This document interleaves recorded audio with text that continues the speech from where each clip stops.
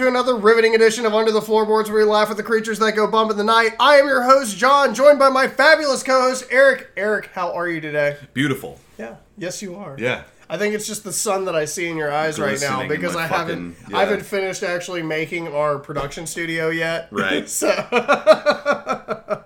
It's too bad we're not filming right now. Well, that's going to cost money. Yeah, true. Which, on that same note, I want to thank our Patreons. Yeah. Or patrons. Patrons, yeah. Yeah, I want to thank our patrons for everything you do for us. You make so much of this show possible, and it's been such a wild ride, and we are going to continue to give you so much more content than you pay for. $3 a month, dude. That's what I'm saying. You know what I mean? I feel like we could do with a couple more patrons myself. I think we could do 50 at the end of the day. Yeah. So, anyways, moving on. We'll have another commercial for ourselves halfway through this. Absolutely. But starting off, so this week we watched The Uninvited. Yes. Finally. Yeah. Finally. Eric has been begging for this movie for so long. John approached me with this idea like a year ago. He's like, hey, we should do a podcast reviewing horror movies. I was like, I've got a great idea for our first episode. Ooh. Maybe it would have done better than Creep, because we see like 60 views and then like half of that underneath. Yeah, 100%. I don't know. I guess we'll fuck around and find out. Yeah, so this was part of your list. We're finally starting to get into some of Eric's picks, which, we had Suspiria, which I enjoyed the movie overall. I actually watched the revamp of it last night. So this is one that he's really wanted to do for a while, and we've done some PG-13 movies now, like the Vatican Tapes and such. Yeah, dude. So now we're moving into some of that territory where it's like, okay, this is a DreamWorks film. These are the same motherfuckers that made Shrek. Yeah. I'm so, not used to seeing that DreamWorks logo come up and it not be the, far, far away tail immediately following that. It's strange. I was really waiting for, Michael Myers to, start giving the narration for us. So we watched The Uninvited this week.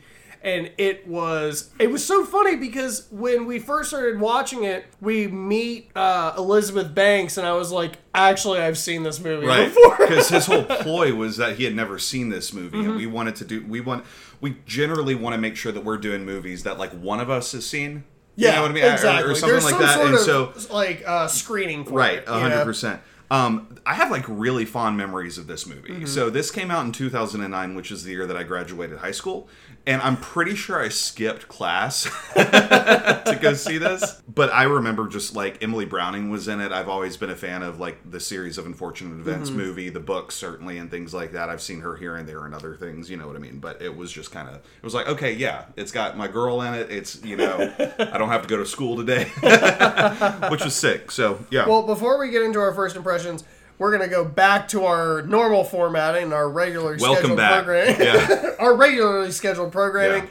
Eric, what is the itinerary for our cast today? Yeah, so like I said, this movie came out in 2009. We're clocking into that sweet 1 hour and 27 minutes. It's so good 3. To be home. Let's go. Emily Browning is going to play Anna. We had Ariel Kebbel as Alex. Elizabeth Banks, like you mentioned, playing Rachel. David, how are we going to pronounce this guy's last name again? Because I'm going to butcher it again. Strathern. As Stephen, who I'm also going to continuously refer to as Dad throughout this movie. Maya Masser is going to play Mom in this. We just know her as Mom. And then Jesse Moss is Matt. Yeah, and what befalls Matt is one for the fucking books at this rate. So, Eric, what was your first impression of this movie? I know you said that this is something that's really close to you. What struck me about this movie is the writing. I remember coming out of that theater really shaken in the sense that this movie was just jump scare city. Anybody that's ever been in the theater watching a horror movie that relies on the jump scares for the horror element is going to come out a little bit raw. I certainly was when I was 17, 18, whatever the fuck. But the writing in this movie is what sets it over the top for me. The way that once we hit the end and the plot twist and how everything gets tied up in a neat little bow was so good. You're very satisfied, you know what I mean? Right. It's not slasher heavy, it's not paranormal or supernatural or anything like that. Yeah. Everything is heavily implied until you get to the end and you're just oh, now it all makes sense. What the fuck? Right. So I thought it was great. Yeah, so for me, apparently, since I have watched this before, It was obviously semi-memorable. Yeah. I probably watched it around the same time, I would venture to guess. I really enjoyed this movie. For, again, the writing. The plot's sake was out of this world. And that's where I bitch about it on so many movies. Yeah. It's like, I'm looking for a plot. I need to know why things are happening. And the way that they portrayed this story was really cool. Totally. And I had so much fun. It's actually notably the first thing that I've ever seen Emily Browning in because I never read that series, the series of unfortunate events. So the movie would have had no pull for you. No. There's like, oh, Jim Carrey. Yeah. Yeah, I actually mixed up Jim Carrey and Neil Patrick Harris when we started watching. That's how little of an impression. It's true. That's how little of an impression it made on him, if he ever. Totally. But getting into the film, so we started off with the two sisters kind of whoring it up at some party, and our main character, Anna, who's played by Emily Browning, is making out with this boy. And the boy tries to drop, like, the slickest line I've ever heard. They're, like, making out next to the bonfire with all the other high school kids and shit. And he just, like, backs off of her and goes, I love you, and I have a condom. Yeah. And I was like, is this, like, high school pillow talk? Because I don't remember that every time. A condom, you say? Dude, I've seen people get carded for condoms at the store. Like, what the fuck? It's happened to me before, too.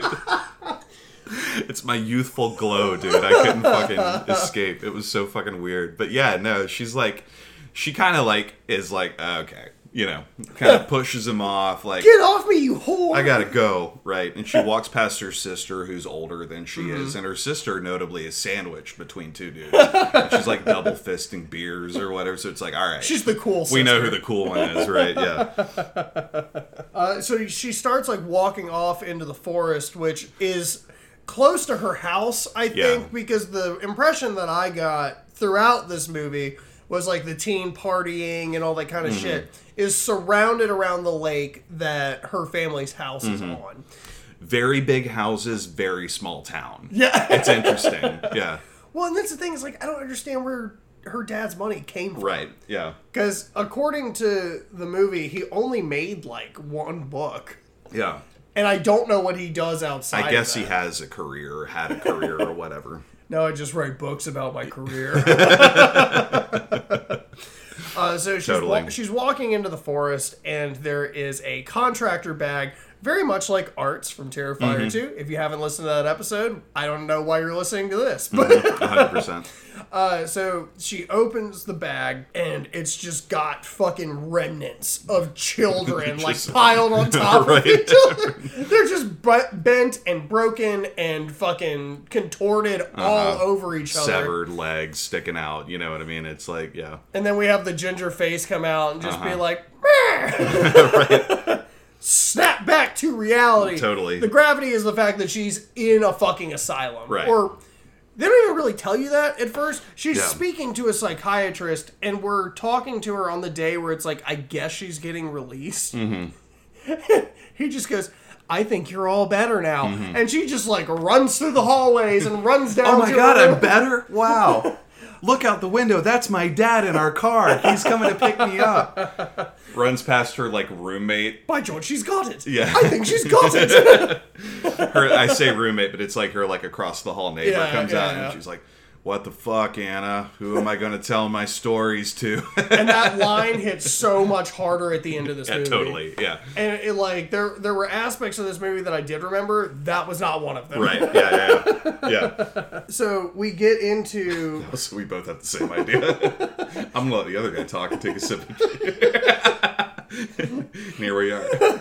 So, anyways, we get into, she's packing all of her stuff up after she's having this conversation with a character that has not been named yet. It will be named at the end of the movie, but the character has not been named yet, other than, I guess, psycho neighbor in the asylum. And she's looking out the window, and I'm like, oh my God, that's the dad. And now we're, like, trailing back. And we're going through, like, this beautiful... Californian of the lakes. Northeast. Yeah, who the fuck knows, dude? Yeah, there's some trees and water and shit, you know. They could probably go skiing or to the beach. Or surfing. Yeah. Yeah, who the fuck knows? So we finally get back to the house and we find... Is this where we first meet Rachel? This is where we meet Rachel. So... Elizabeth Banks. Elizabeth Banks is in the house, and John and I just kind of look at each other. We're like, yeah.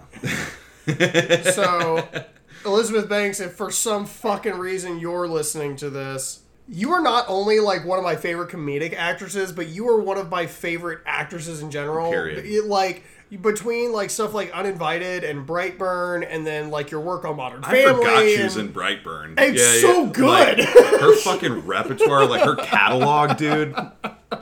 Like, holy shit. And this was probably one of the earliest movies that I saw her in at the time. True. Like, really looking back at it. Yeah, fair. So that's probably why part of her was so ingrained in my fucking brain, like, watching this. So we meet her for the first time, and it's very much the, oh, stepmom, no. Right. You're fucking my dad.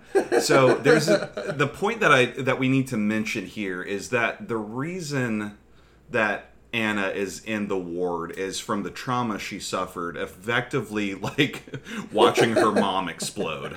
Her mom was unwell. They never really dive into her sickness, but she had a little bell wrapped around her wrist so she could like jingle when people like to call for help or whatever. And this is who Rachel, Elizabeth Banks' character, was the caretaker for. Like if dad had to work or whatever the fuck, this is just an extra body at the house, right? So it is apparent to Anna that this person is also fucking dad. We are 10 months removed from mom exploding in the boathouse. Which is just one of those things. Like, I'm not going to get too heavy into this because it's kind of a bummer, but like, as somebody who has lost a parent... The whole getting better in 10 months thing, even without help, is kind of not there. That's just not a lot of time. So, for somebody to be fucking the remaining parent, there are so many red flags here, right? As someone who has one parent growing up who didn't date, right? I was like... That was the one thing where I felt like I was in the clear. Like, I did it. Sure. Like, everything worked out just fine. Because, like, I just couldn't imagine some dude coming home. Because I had met, my aunts and shit were still dating at the time. And they would just bring home, like, the ragtags. You know what I mean? Yeah, the bar scene. Yeah. It smells like B.O. and old prosciutto. And that was the vibe that Elizabeth Banks was giving everybody in this movie. It was just like, oh, you're that bitch. All I saw was a single dad with a big ass house, and I knew what was up. Right. Yeah, so now that she's back, she said hi to everybody. She goes down to the dock, and she meets up with Alex. Her sister Alex, yeah. Hot sister Alex. Yeah. And as, they're kind of conversing for a minute... Alex is a little bit bitchy here. It's a little bit ill-received of Anna coming home. She gets a lot of shit off her chest real quick.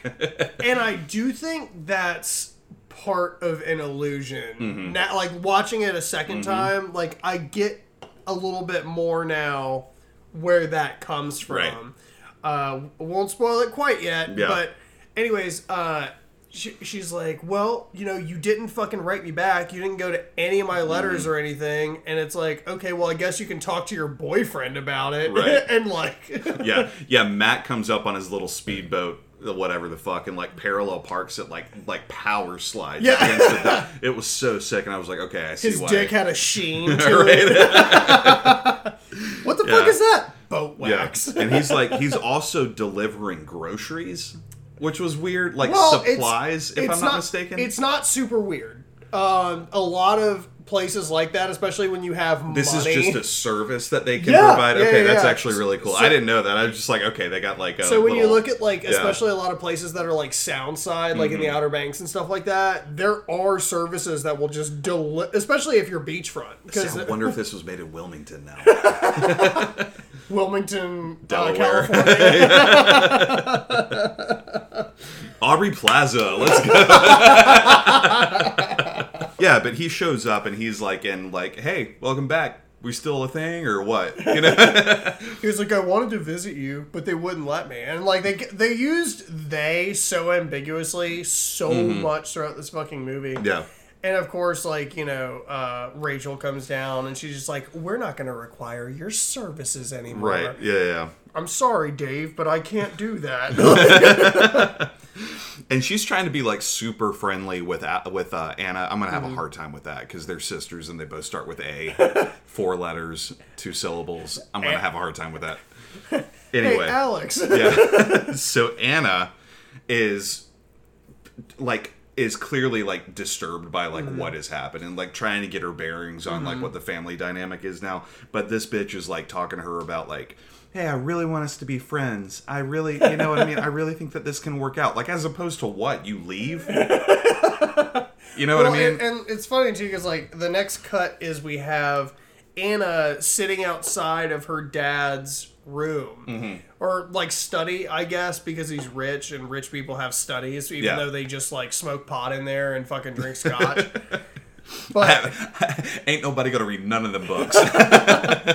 And it is Alex going in on Steven, the father. Yeah. And he's just like, why didn't you give her any of my letters? Right. Why didn't you send her my mixtape? And like all of this shit. He's sitting there like just taking it. Like, you know, he says nothing to Alex the entire time. And she just storms the fuck off. Yeah, she just like storms the fuck off. She's like, whatever. And Anna is like, won this battle. 100%. There are a couple of here and there dialogue things that happen. Again, all that needs to be established is like the vibe is fucking weird. And Anna does not trust Rachel. Right. So we get a little bit of a time skip. It's been like a couple of days. Maybe it was that night or whatever. Who cares? But like Anna makes her way up to like the attic or some kind of storage room that existed in the house or something like that. And she finds a box of like old things that pertain to Mom. There's some family photographs. The bell, most notably, is in there. Well, also notably is she does find the picture of all of their family, including Rachel, who was like, I guess the RN for the household. Caretaker assistant. She was technically a nurse, so RN is probably correct, but it was just one of those like, oh God. And it's her. It was right there the whole time. and I will say, like, Elizabeth Banks' facial acting in this was phenomenal. Spot on. Yeah. There were so many instances where it almost felt like she was smiling while people were like, oh, that's so terrible. Oh my God. That like creepy kind of non sequitur offbeat seductress. You know what I mean? The seductress with no rhythm. It's just Meg White. So then we skip almost like directly to Anna going to bed, right? Because this is our first instance of she has the bell on her nightstand next to her Jim Crow fucking crow. Which was like, oh. It looked straight out of Dumbo. It did, yeah. Will I be the scene? Yeah, so and she it was starts bad. to hear the haunting of the bell. Right. And she's like turning around and tossing and turning with her eyes open. She's not asleep. She's just like, oh, where's the bell coming from? Is it the bell? Yeah. No, it's not the bell. There's like a thud on the floor and she's like, I'm just going to like roll over. And like, it's that, like, if I don't see it, it's not there bullshit. You know what I mean? All I need is my teddy bear, you know. But no, it was just like in real shit, like these burned ass hands start climbing up the bed and everything. And so first we actually see the body because the body's like on the floor. Right. She like fucking hits her fucking shoulder against the like what is it? The dresser or whatever. It's like, oh fuck. Ow. Why, God? Why? That's why I don't clean my room, so like ghosts can't come in there. Sorry, ladies. I do have a condom. And I love you. Yeah, and so it's like the burned hands, right? So it's like obvious immediately that this is the spectral manifestation of Mom, right? So, and this is kind of the crazy part, too, is, like, they have this scene where you're talking about, like, the hands come up over and they're burning the hands and all this shit. And then Alex actually just appears. Mm-hmm. She's just like was kind of in the room. This is our second mark. Yeah, like, yeah. What are you doing? Oh my god, you scared me, Alex. Step sis, no. Right. What have you got there? Oh, it's that bell that was wrapped around Mom's wrist. And Alex is like, what the fuck do you have that for? Right? And she's like, no, it reminds me of Mom. It's helping me cope. It's like a memory thing. I learned about it in therapy and everything. And she's like, no, it's a memory of Rachel. Because Rachel's the one that gave that bell to Mom so she could jiggle it while Rachel was riding Dad. So she could listen out to hear when Mom was nearby. She put the fucking thrust in it, too. Yeah. While she was riding Dad. 100%. And she was like, I'm probably drunk, whatever. But it's like, at the same time, I'm also not animating my stories about people fucking my dad for my sister on her bed. Anyway, there's a couple of things like that where you're like watching their dialogue happen. You're like, I don't know. That's... But the point just being is like, we're planting the seeds of like, Rachel's conspiracy and we're subterfuge. planning the discontent, right? Right, or discontent. Yeah. Discontent. Because it is. So now we're starting to see, it's almost like lines are being drawn between Rachel and Alex, where there's literally teams and you feel like Anna's just in the middle of it. Mm-hmm. But Anna's obviously going to go with her sister because that's your sister. Right. And in that same vein, things are not adding up with Rachel. Mm-hmm. So then we kind of skip to the kitchen scene. Yeah, this is really funny because like Anna is badly hammering a nail into a wall to hang a picture up. She misses it like 9 times and goes straight through the drywall in every single swing. She never actually hits the nail, which was sick. And then she hangs the picture up and it's just kind of like 3 feet out. She was like she was putting up her mom's chalkboard. Yeah. It's like, you remember how Mom would leave us messages up there? I'm like, yeah, like clean your room. Right. Yeah. And like Rachel doesn't like that. Rachel's like, oh, fuck, okay, whatever. Like I'm gonna let this slide. You know what I mean? And this is a point where I feel like the dialogue really mattered for kind of like making sure those lines are divided, because Rachel makes a very interesting comment about Alex, where, and actually it was the first time we hear the word was, and I didn't even think about that until just now, but when she's talking to Anna about how Alex was, disrespectful to her father and to me and this, that, and the other, and she was like the quote-unquote bad kid. Right. And Alex is like sitting in this room at this point, or had she exited at this point? No, I think she was still there. Was she still there? Okay, I was pretty sure too. Or was she? Right. And so it was one of those like, more division, right? Right. More discourse. But we also see her we see Rachel trying to bring her to the dark side, quote unquote. And she's just like, I knew, you were so ladylike and polite. Still waters run deep. Yeah, whatever the fuck that line was. I was like, whatever the fuck that means. She's the strong one. Yeah, you're the strong one. Thanks, DreamWorks. Why are you talking to me like a waterbender right now? And it's funny too. So like, Alex and Anna kind of like run out because or Rachel's like, will you help me with this? They're like, no. Yeah. I'm not hungry. They leave, and as they're walking around the front side of the garden, Anna is just like, I was really hammering with my eyes closed. I was like, that's so fucking funny. It's great. It's like, it's those little things like and everybody did shit like this, right? Sure. Like when your parents or whoever the fuck was pissing you off, you would deliberately like create chaos. You know I pretend to not hear shit all the time. I'm 30 years old and I still do that. People are like, John! I'm like, I'm not. Right. And so Alex and Anna decide to go swimming at this point. Matt shows up. They have a couple of like lines of dialogue and that kind of thing. Again, it's all ancillary at this point. But like Matt shows up again on his speedboat. He parallel parks it again, which is just I'm unfamiliar with what this looks like. This is probably like a normal technique that boat drivers do to dock their boat. Yeah, I don't have money for a boat. Yeah, I don't know what that's like. I'm telling you, catamaran someday. Right. You want to plug Patreon one more time, or no? We'll get to that. You just did. So yeah, like Matt shows up. What are we, Hulu? Yeah. Yes. 5 minutes and then 2 minutes of commercials. Yeah. Fuck Hulu. So Matt admits that he saw everything that night, though. And that's a big triggering point for Anna, because she's like, oh, here's like a third party, quote unquote. Right, that's when Rachel comes down and actually and it's says... like, no, we don't want you coming over here. I guess she overheard or whatever. I'm sure she overheard. She's overhearing really everything. Right, she's everywhere. Rachel is fucking, like, terrifying Elizabeth Banks. Waiting for her to, like, come up behind the post in the water and shit. Yeah. With like a scuba, like James Bond, you know what I mean? She's got the whole rig and everything. But this is a point for Anna where she realizes, okay, cool. If I can, like, I know that stepmom has just deliberately told this guy to never come to this house again, and that's confirming what I'm suspecting. But if I can just get him alone for a little while, I can hear that, like, that affirmation from him I get you alone.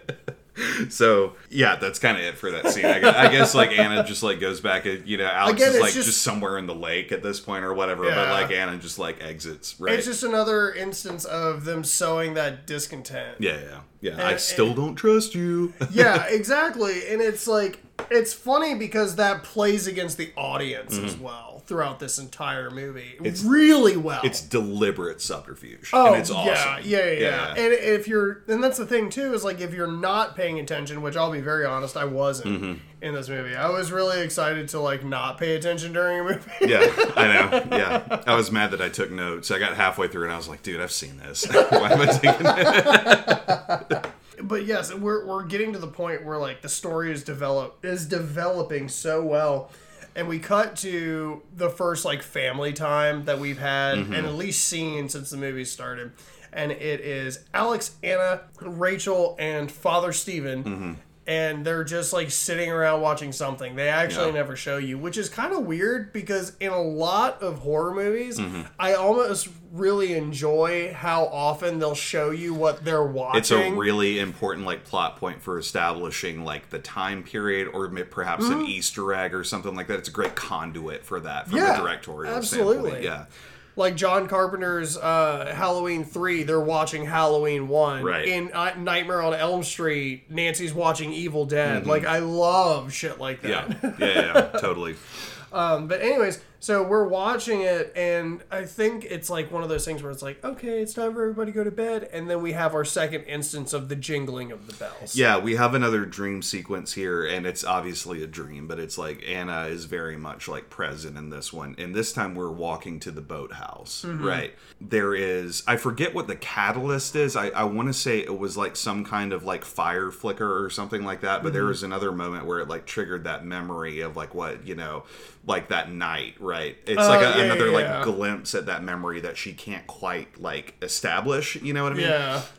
But mom comes out from, I'm just gonna go and say under the floorboards. But mom is there and she appears. I can't remember where she came from. It doesn't really matter. But she points up the hill because the boathouse is downhill, like obviously like at water level and everything, and just screams, "Murderer! Murderer!" Yes. And she actually, I think that was in the house, wasn't it? This was in the boathouse because she's pointing up. I thought she was pointing directly up. So she's pointing up towards the house where Rachel is standing. Gotcha. Right. Gotcha. Anna screams and Alex is like right outside the door again for some fucking reason and like opens the door. It's like, hey, are you okay? I'm not fucking okay. Mom was here. She screamed murderer and pointed at that bitch.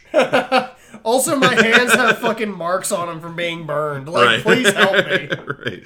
Totally. So they converse and they decide it's pretty obvious that mom's trying to tell us that Rachel killed her. Yeah. Right. And Alex really jumps on board with it pretty quickly. If not, gaslights Anna a little bit more, you know? It's one of those, like, Palpatine moments. See? The Jedi are taking over!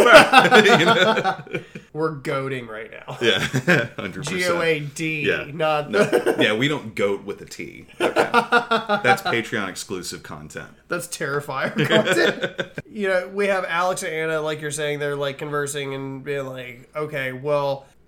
Rachel is asking them through the bathroom door, hey, do you want to go? And again, very, very clever with the way they're using their grammar. Hey, do you want to go to town with me?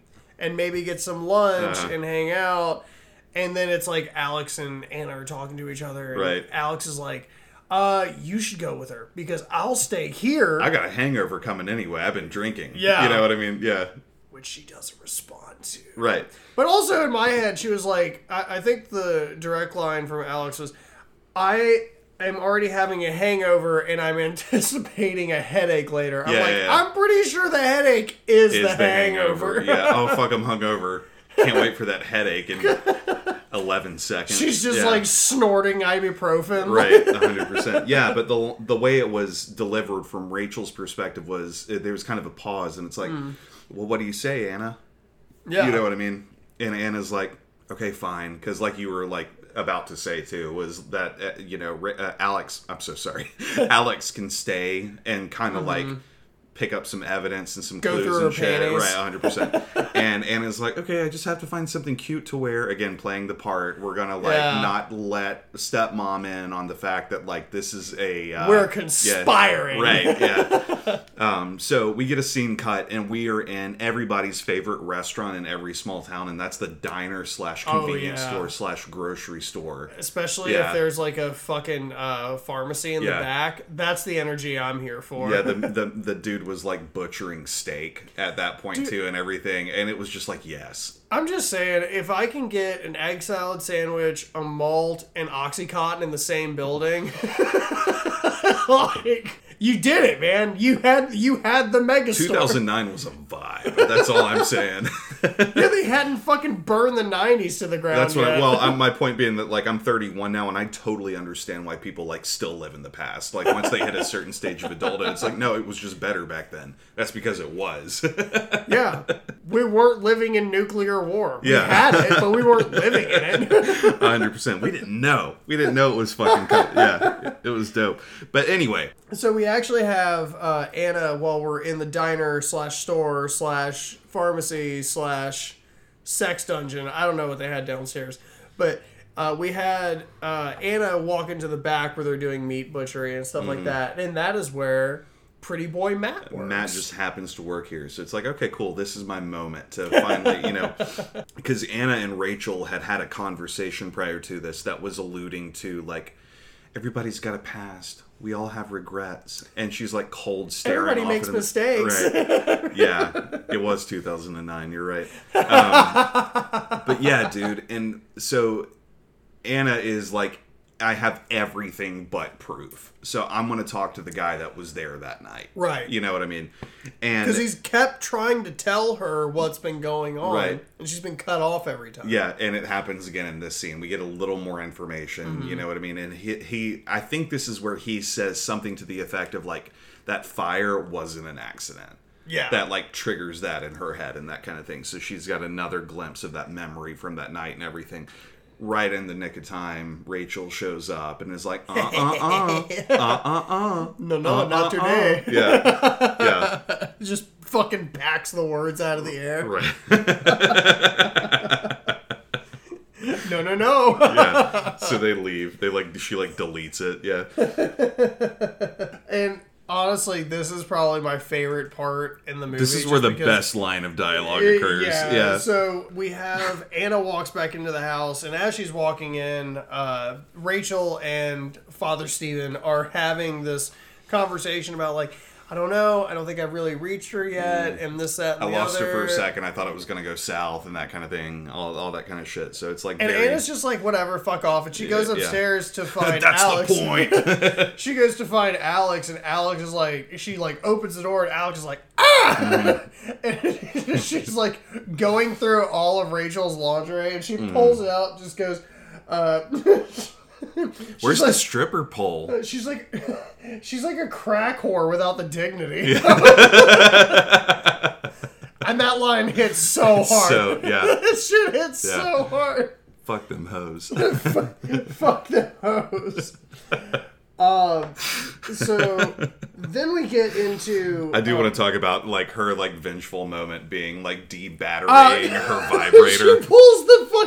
She pulls the D out of the D. Hey, that was incredible. Hey, that was a big fucking vibrator, dude. sin. It was so funny because we were Elizabeth Banks. Holy shit. we were well, she's fucking. She's fucking. Yeah. But we were watching it. Eric was like, "Oh no, they pulled the battery out of her dildo." I was like, "No, they pulled the battery out of her vibrator. Now it's just a dildo." Yeah. And actually, there's a scene to explain the size of the vibrator. Yeah. So it's in Modern Family. Mm-hmm. And she's talking to, she like picked up some guy, I guess. Her character in that show is phenomenal. Yeah. And she's about to give birth because her water breaks like at Mitch and Cam's wedding. And she just like holds on to her boyfriend and goes, they've only been together for like, 4 or 5 months or whatever. Mm-hmm. She's like, sometimes, honey, when the baby is premature, it comes out black. So if you needed that riddle solved, heard on that. I've got you. Appreciate it. And I will say the only thing we didn't touch on in the diner scene was red-haired girl dropping milk. Yeah. There was the red-haired girl dropping milk with the 2 other boys on either side of her. So now we're caught up here, and we're having another, like, it's nighttime, are we gonna get a dream sequence? No, he fucking does that, like, I'm talking about Matt, like, does that Clarissa Explains It All shit, and just like, I'm gonna put the ladder up against the window, and I'm gonna climb up, and we're gonna have this talk now, right? But, like, before he actually climbs up, we do have the dream of her, and this was the coolest shot in the entire movie to me, and it was, we're back in the diner, and it's the little girl, and she turns around on the stool, and she's holding a glass of milk, and she drops the milk, and as the milk glass hits the floor, it turns to blood. Uh-oh. It was so cool. Oh, fuck. Fuck. It was so fucking Murderer. Cool. Murderer! But yeah, we get into, I guess, boyfriend sliding up the DMs. And to be fair, like, I don't know what their relationship is. They kiss in this sequence here, but basically, like, Matt is talking about, like, all of this is like they're trying to play this game, right? This is all a farce. This is what really happened, right? You know, it was all a game. Word up, magazine. Well, and we get this. And I do love, like, these transitional scenes where you have, like, it's like the Deadites, right? Mm-hmm. And we have boyfriend Matt, or fuck boy Matt, boy toy Matt, whatever role he plays here. And he starts, like, making out with her, and he was like, essentially, like, something along the lines of, like, my back hurts. And, like, as we get this shot where they start making out, she starts putting her hand on his backside. And his spinal column is like 3 inches outside of his fucking back. And I'm just like, I bet it does, buddy. Yeah, that looks like that hurts. You look like you're paralyzed. Yeah. And then it, like, starts splitting and contorting, and we get the weird, like, curve of the spine that's happening horizontally instead of, like, forward and everything. And it's like, okay, this isn't cool, right? He falls to the floor and Guys, he can't something move. not so chill is happening. And he's like, hold me, Anna, hold me. You know, he's like choking these words out. And it was kind of gross. His like skeleton is separating from itself and everything. I would say that wasn't even the gross part. It was just the desperation. I'm just like, I'm not into desperate guys.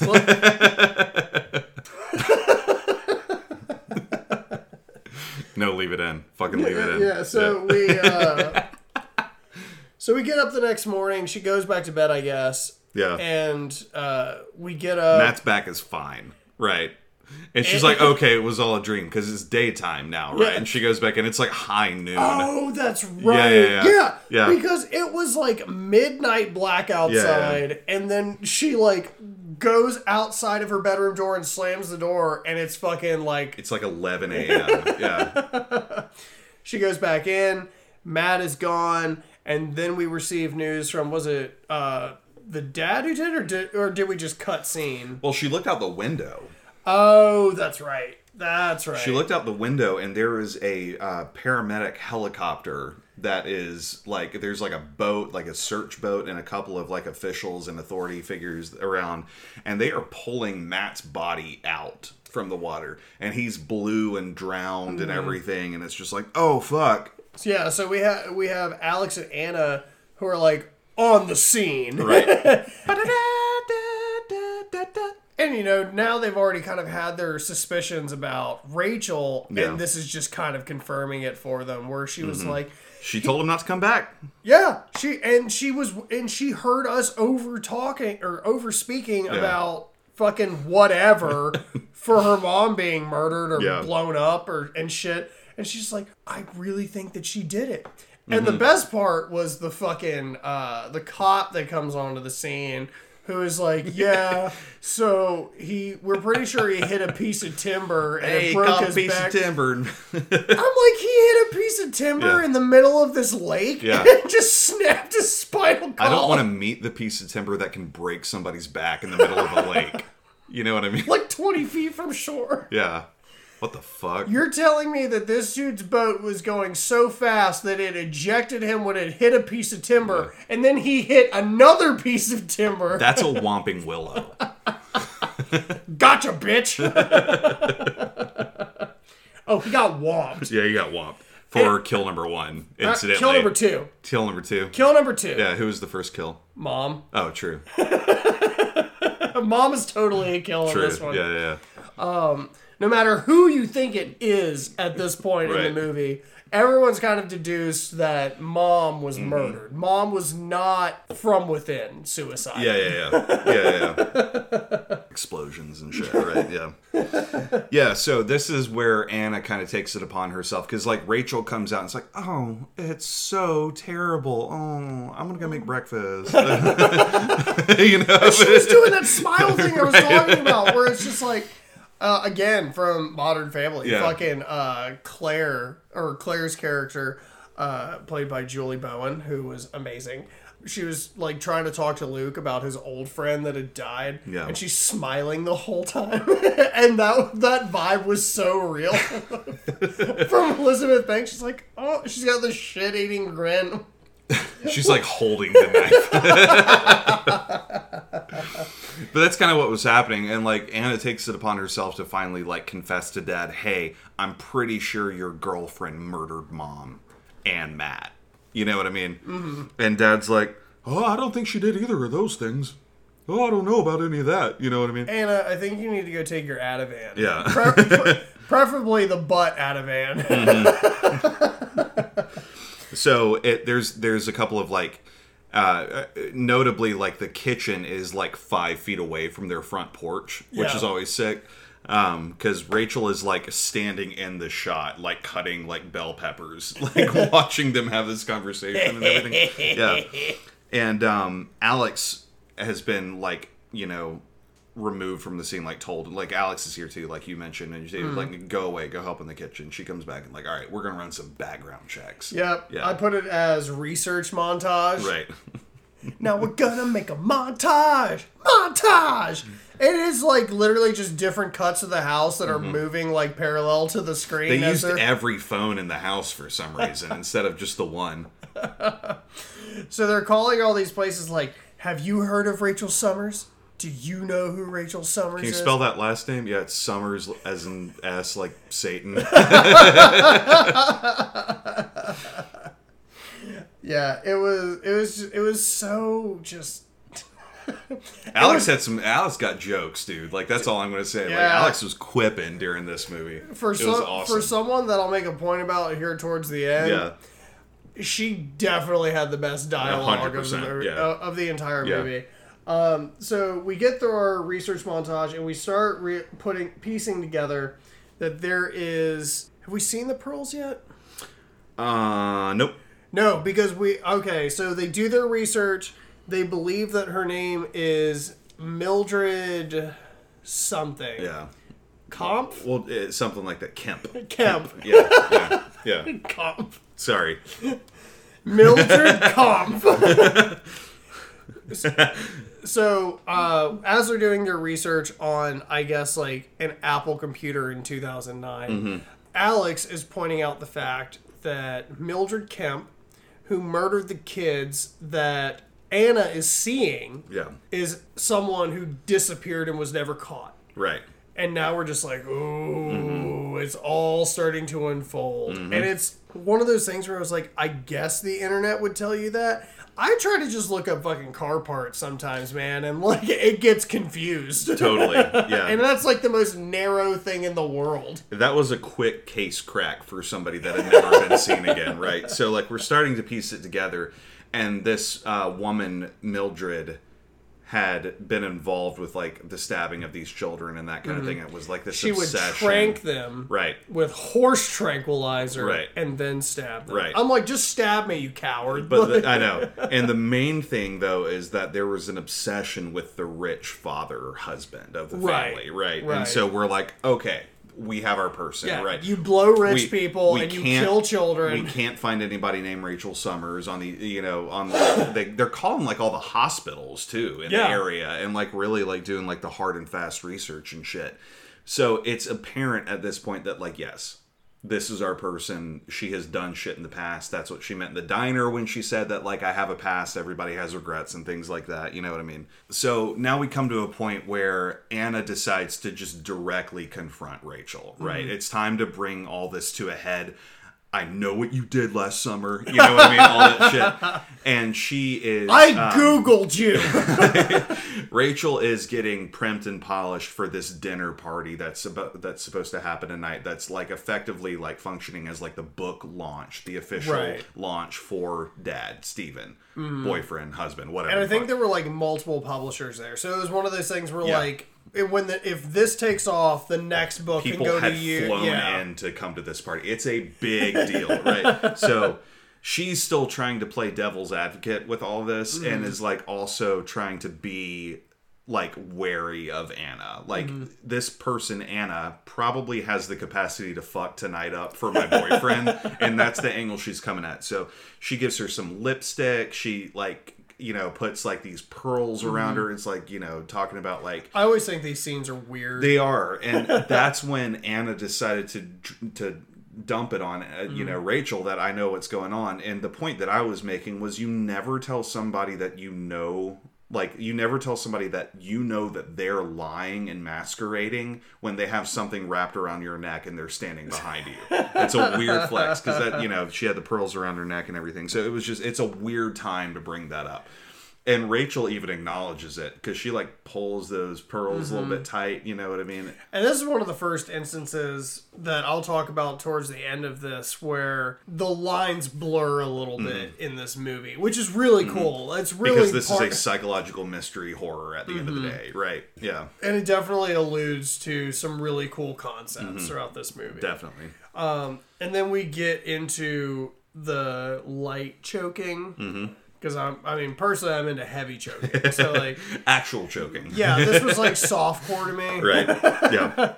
Stepmom, no. Yeah. No, totally. That's exactly what it was. Yeah, she starts to tighten the pearls, and then she like kind of just loosens it. She's just like she starts talking about something that she actually refers to later on in the movie about how she had always wanted a daughter. And actually, no, this was the scene where she was talking about how she had already spoken to the father about sending her back to the ward. Yes. Yeah. Because there have been too many instances of you clearly not being like high functioning for like you're ready to come back to society in our opinion, so it's like, and it's the typical trope of like we are gaslighting the person because they had something traumatic happen and they can't cope with the real world, and it's so we're going to manipulate that to make them feel like they're continuing to be incapable of doing so, right? But to us, it was one of the first like half reveals almost where you feel like she is already trying to get rid of her. Yeah. Because she doesn't answer any of the questions that she was asking. Because the first thing that Anna asks is, what's your real name? Right. She's like, bitch, choke. Please stop talking. You know what I mean? So that happens, and so now we're hard and fast in a like book launch party. Anna has dolled herself up, and like to the point that like Dad even like remarks on it, like, look at you, you look fantastic. You're trying, like, your boyfriend just died.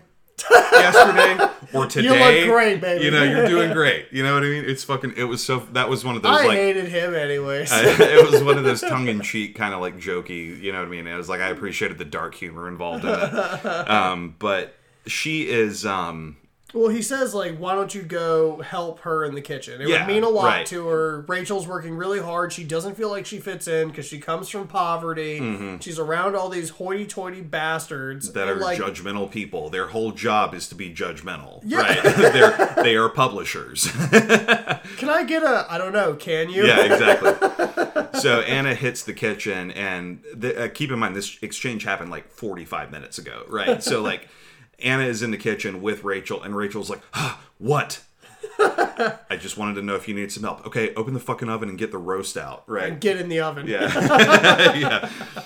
Yeah. Rachel puts the roast on the table and skewers it and drops it on that cutting board. There's probably a proper name, and you can educate me on this, but it has just a cutting board. But what was cool about it was actually one of the ones with pikes. Right, it had pikes in it to keep the meat from moving. Mm-hmm. Right, you know what I mean. And so it's a couple of like weird, again, more dark humor. The nicest caterers don't use those. I believe it. I believe that was a plot point purely to illustrate that this woman has a violent side to her, like the way that she moves the knife and the pitchfork and everything. Those are probably nails she put into. Totally.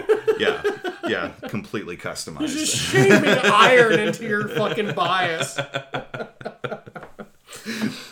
So then she winds up leaving the room, and she's kind of a bitch about a lot of it. And I get that she's stressed out, but she's like, take the trash out, you whore. Mm-hmm. Yeah, totally. That's what I took away from it. Yeah. And she, Anna, is just like, this is for my dad, right? Yeah. I'm not going to get any more information out of her tonight or anything. Let me just play the part, and we'll get through this. So she opens the trash bag,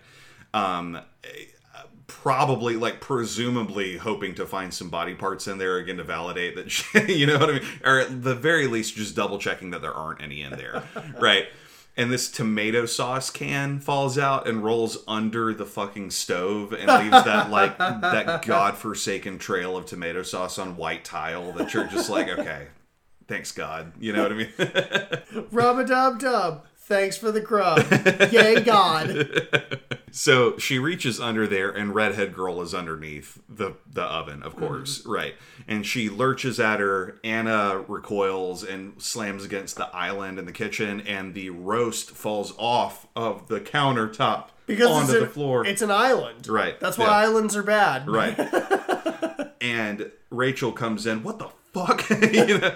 You lost your fucking mind. She is holding the fork, and she comes at Anna like, what are you doing? Why would you do that? You know, okay. It was loud enough that not only did Dad hear, but so did everybody else in that party. And Dad walks into Rachel holding a knife like inches from Anna's face. The better part was that it was the skewer fork. Yeah. Like she had two prawns like 6 inches away from her titty.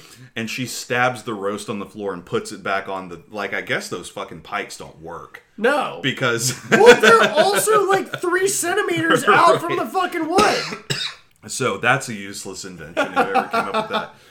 I didn't know islands moved like that anyway, that you could bump into it and shit would just fall off of the island. The island right there that you can see, if you pushed it hard enough, you would probably break my cabinet. Okay, cool.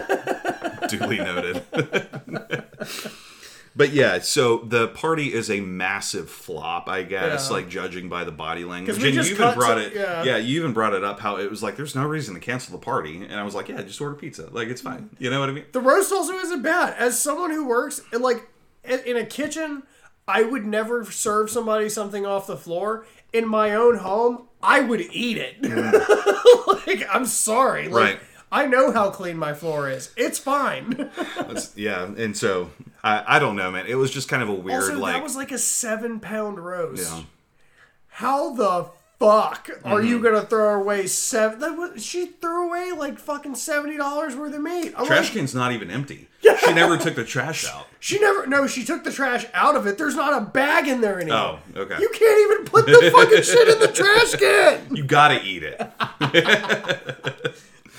We now have but one choice. Just pour an A1 over it. I made this blend sauce of fucking...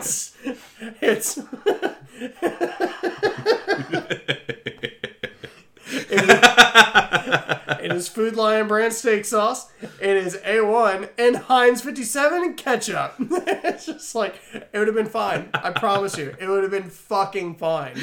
You'll taste the difference.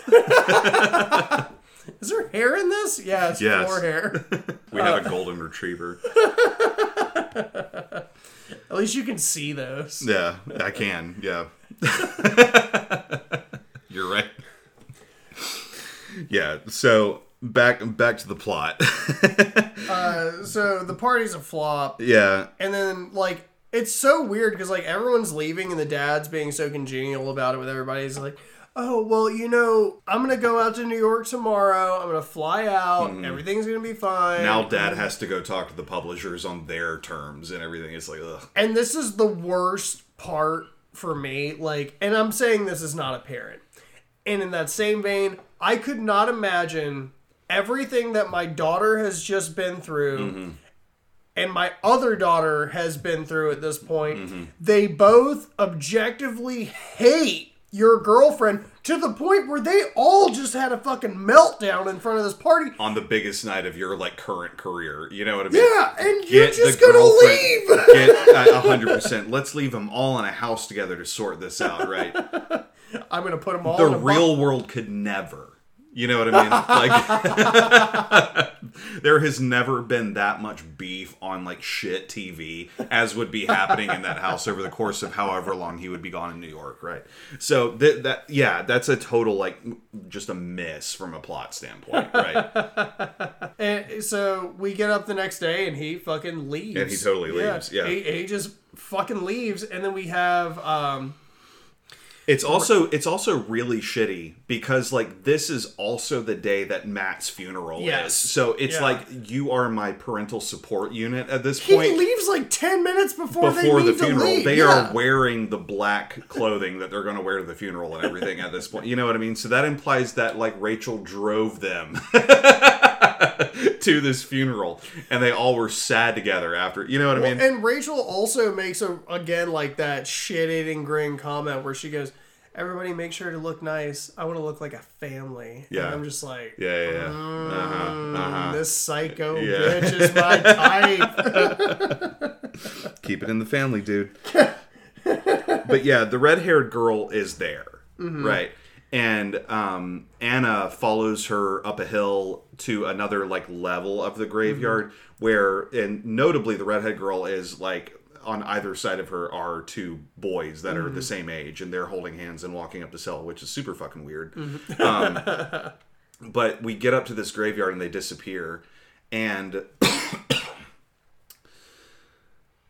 Anna begins kind of taking the dead leaves away from, like, the tombstone heads and everything. They're the ones that are, like, underground, and they're, like, at ground level and shit. And it's like blank right, blank right, blank right. Looks up and it's like the Wright family grave or whatever, and you go, oh shit, these were the kids that Mildred murdered. Right? So it's more affirmation for Anna now that the reason she's having these visions of these children and that kind of thing is because they're directly tied to Rachel, who she presumes is Mildred. Right? We're dealing with Dr. Death. Right, 100%. I drain his balls and I kill his kids. Twice. It's just Liliana the Veil energy. So we get back to the house and we get to I can't believe that Halloween Ends ripped off this quote from another Oh, movie. no way. Okay, yeah. This ends tonight? That's literally the fucking that's the whole tagline. Yeah. No, never mind. It was Evil Dies Tonight. I'm sorry for everybody that I just got in a tizzy for that. Actually, you know what? I'm not. Fuck you. No, because, like, people are already overly sensitive about Halloween Ends. Yeah. Like, just, like, real shit. Like, if you like that movie, great. If you didn't like that movie, like, okay, great. We can move on. You know? Personally, I'm super middle of the road and feel empty inside. There are fives in the world, too. Totally. But anyways... so the sisters are like, this has to end tonight. Totally. We cannot continue to do this. So Alex does this thing where she goes on the outside of her own house to climb around to another open window. Yeah. To her room? The strategically placed open windows to add. 100%. It's so fucking funny because this is the point. The first time I'm watching this, I'm like, I don't know about Alex either. You know what I mean? And that's kind of where I was at with it. Yeah. And then we get Anna, who is... she hears the struggle, right? Mm-hmm. And then...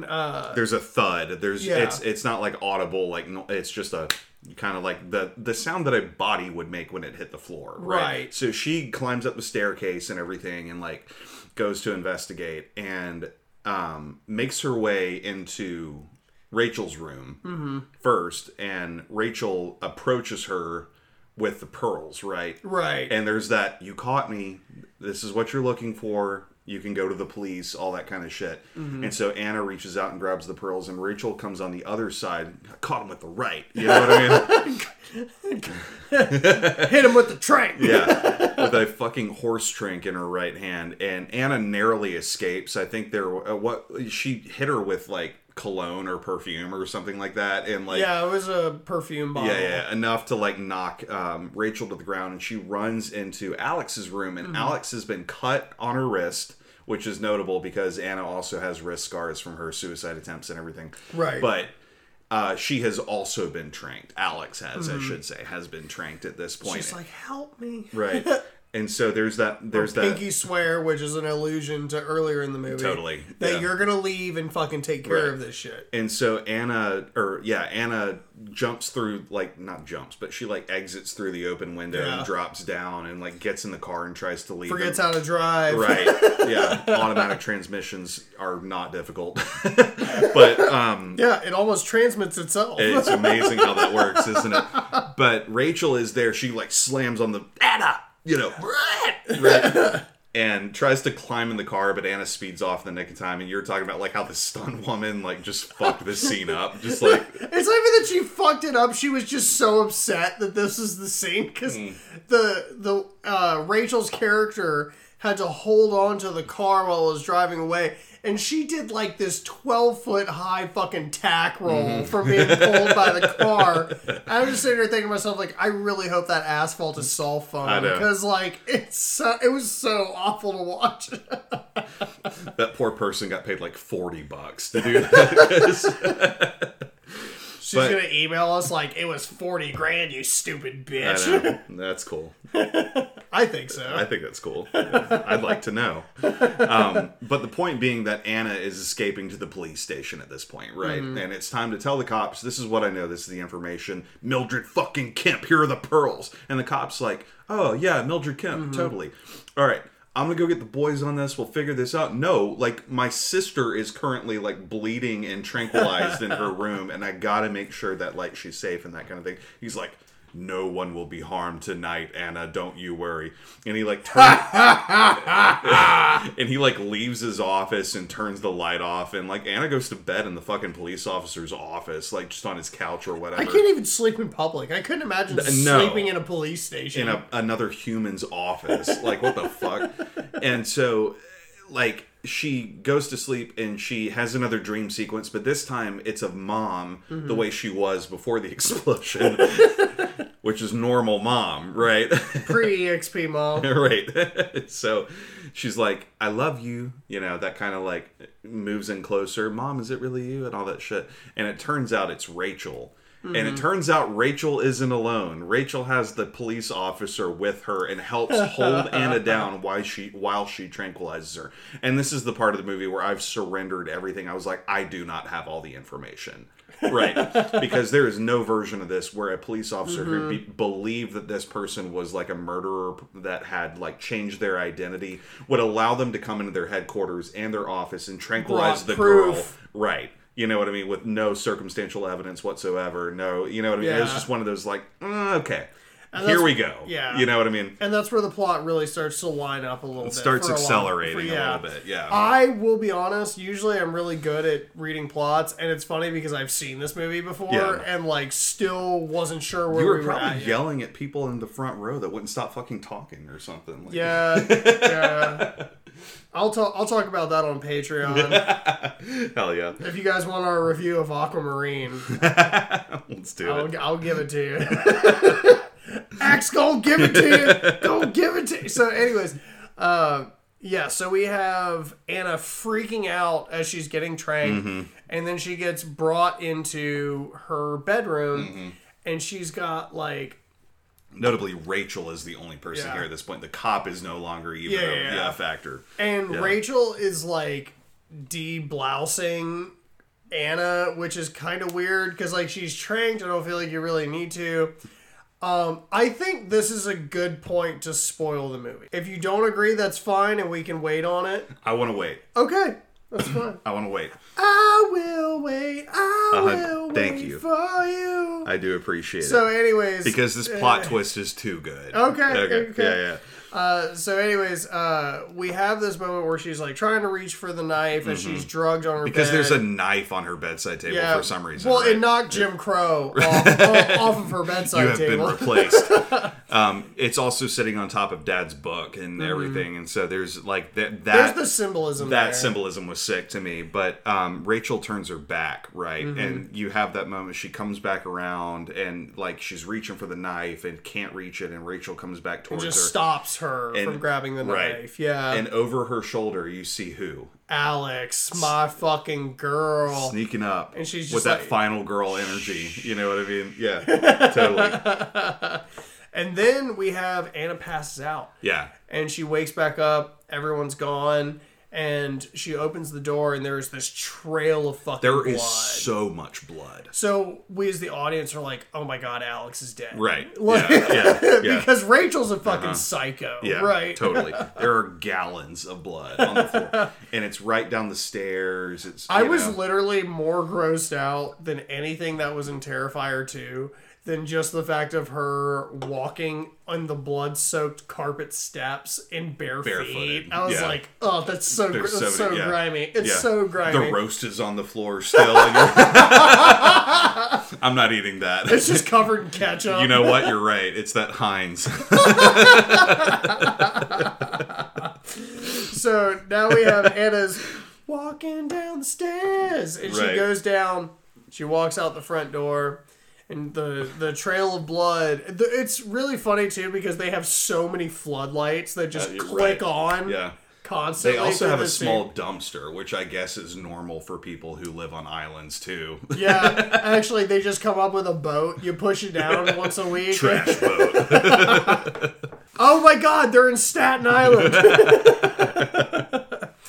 So, anyways. That was good. Nice. We got there. She comes down the stairs and opens up the giant trash receptacle, and we all think that it's going to be Alex. Right. She moves the bags out of the way, and it's just like a contorted Elizabeth Banks. Right. Like fucking Rachel has been stabbed multiple times. And then Alex comes up from the side. She's holding the knife. Blood's dripping to the ground. She's just like, I had to do it. You know I had to do it, right? Like, there was no other way. And she's like, not really gaslighting. It's more of like a totally. It's it was self-validation. Yeah, she was saying what she needed her sister to tell her, right? Right. Yeah. And at the same time, Dad gets home. They must be from Staten Island because that was a really quick trip. Yeah, I flew to New York from Staten Island like an asshole. But I'll let you take this part of the plot. So here we go. Because they hold hands, whatever you do, be brave. Dad steps out of the car.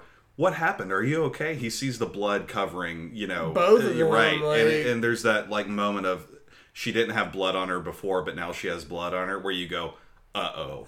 Right.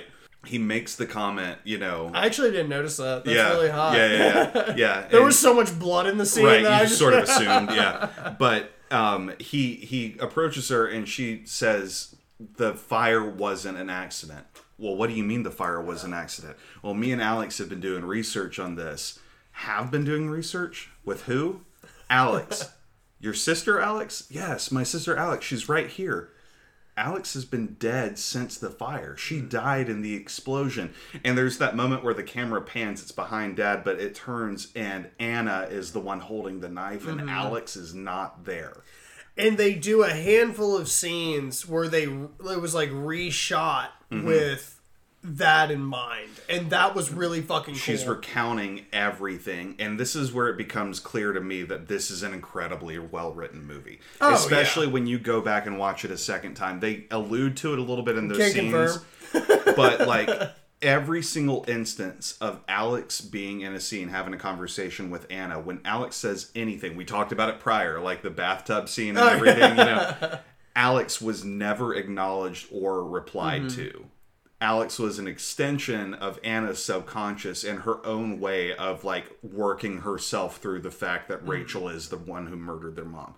She remembers the memory is complete at this point, and she remembers that all of this happened because she caught Dad cheating on Mom while Mom was still alive. On her deathbed. On her deathbed. Technically alive. With 2 daughters. Right. Cheating on her with Rachel. This was always a revenge kill scenario. When Alex, in the memory, alive Alex, right, came back from the party that they were at the very beginning of the movie, when she closed the door and exited, there was that lamp that she had brought in, knocked over and fell on the gas trail, the gasoline trail and everything that Anna was bringing up to the house to burn the house down, right? Because she was actually going to kill her father and Rachel. And Rachel, right. Plot twist, she killed her mom and her sister. Yeah. 2 for 2. Pretty much the worst case scenario. It could not have gone worse in your murder plans, right? So Anna realizes not only is everything that's happened completely fabricated with her mind, maybe, but it's also one of those things where she was the one that ultimately killed sister and mom, right? And Rachel. True. We'll just throw a kill number 3 in there. Kill number fucking 3, Raquel. Yeah. So, and this is, it's so well done. This is kind of where the movie ends, because they effectively, like, you know, she absolutely goes back to the ward and everything. And there's that really cool, like... And that's where it ends for me. There's this really cool, like, miniature plot twist, if you want to go from here. So, again, back to, like, the very beginning when she's, like, leaving... the character that we had met was like, who am I going to tell my stories to? And as the door closes, because obviously... she's back in the... they reunite, right? Well, they reunite. Yeah. Anna's back in the asylum, and actually, I loved the scene when the psychiatrist walked by, and he was like, Anna, what are you doing here? It's so good to see you, which is fucking weird. It's a weird... because if you're back in here, that's not a good thing. Yeah. And she just goes, I took your advice. I finished what I started. Yeah. And I was like, ooh! Yeah. But... the person across from her says something along the lines of like, good to have you back. She closes her door and it says Mildred Kemp across it. And I was just like, oh! And that's what I'm saying. That's where we get credits roll at this point. Masterfully and everything. Written. So well done. And so here, let's go ratings and then we'll get final thoughts. Okay. So since this is, I guess... This is the first time in a while that you've had to rate a movie first. I say 7.5 just on the story. Okay, cool. Easy. Super sick. Easy. Yeah. Yeah. I was going to lean towards a 7. Like 7.5 too. This movie isn't horror for horror's sake. It has the jump scares and the supernatural elements and things like that to it that would categorize this. This is a lot closer to a psychological mystery kind of vibe, right? You know what I mean? Mystery and thriller in the same category, right? Yeah, totally. So, yeah, man, the writing of this movie could take you in either direction here at the beginning. How much of what Anna was seeing and acting on do you think was really happening around horror? Or how much do you think was fabricated? However you want to word that. So here's my thing, and we talked about it a little bit. I feel like there is a division in this movie where, and I talked about it a little bit earlier in the cast, where there's like that, you know, you have Team Rachel and you have Team Alex, right? But in that same vein, knowing everything that we know now, there were plenty of instances where I still feel like Rachel was the bad guy. Yeah. And it's not that she was the slasher overall by any means, but there was like, okay, well, how much did she allude to the fact that she was the bad guy? Because when they spoke originally in her room, or not her, or Rachel's room, when they're like getting ready for the party, they start talking. She's asking her, "What's your real name?" And instead of answering that question to telling somebody what they need, she just gaslit her and started like telling her that she was the fucking problem, which ultimately she was. But that's the thing, is like, if someone is like seeking information and you're like, well, you know, I always wanted to have a daughter, but now I'm not going to. Right. It's just like, that's harmful rhetoric either way. Like whether you're sane or insane, right? Yeah. So I think there was a very weird line that was teetered between Anna's sanity or her sanity. Count it. And what was really going on in the world. And it's not fair to be like, oh, well, everything was fabricated, because it doesn't feel that way. It doesn't feel that way. And it's not just because of the way that they wrote it, because in a lot of those movies, in a lot of these style of movies, they'll write it as though, okay, everything was discredited. But that didn't happen, because they didn't do every scene. One of the notable scenes was Matt, which we didn't go into, got pushed off of the cliff when he met up with Anna. That's why she had marks on her hand or her wrists, which we didn't allude to earlier, and that kind of thing. But that's what changes it. There were a lot of small details. Yeah. You know what I mean? Where you're like, oh, okay. And that's the mark of great writing, because I'm in the same camp you are from the standpoint of, I don't think Anna is entirely insane. No. But I also can see how the circumstances would lead her to do what she There's did. a reason she's in a psych ward. You know what I mean? Right? You know what I mean? So it's like, or at least that's what people's evaluation of her could be based on the circumstantial evidence, like I said, and that kind of thing. One of the points, too, that I want to mention is how Rachel's character did change her name. She did have a name change and that kind of thing. Yeah. But it wasn't to Mildred Kemp, obviously, because, you know, we know that because Mildred Kemp lives across the hall, right, and everything. But she changed it to Rachel something, last name, it doesn't matter. But the purpose of her doing that name change, the reason they couldn't find her on the record, was because Rachel had been abused by an ex and had to change her name and moved for, like, anonymity and things like that, you know? Which was just really interesting to me because, again, you're like, but did she, though? You know what I mean? Like, was that really why she changed her name? Or was that just what she's telling the husband, boyfriend, that she's clearly...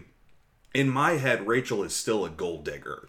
You know what I mean? Yeah, and that's the thing. She's still dating somebody. Character. Right. She's still dating person. Somebody that's 30 years older than her with a giant house and 2 daughters, one of which is dead. The other one is in a psych ward. And that, you know what I mean? Yeah. She still was in that house putting bells around mother's wrists and things like that and trying to, like, cheat on dad. I mean, that happened either way, right? She did fuck the dad. Right. No matter how...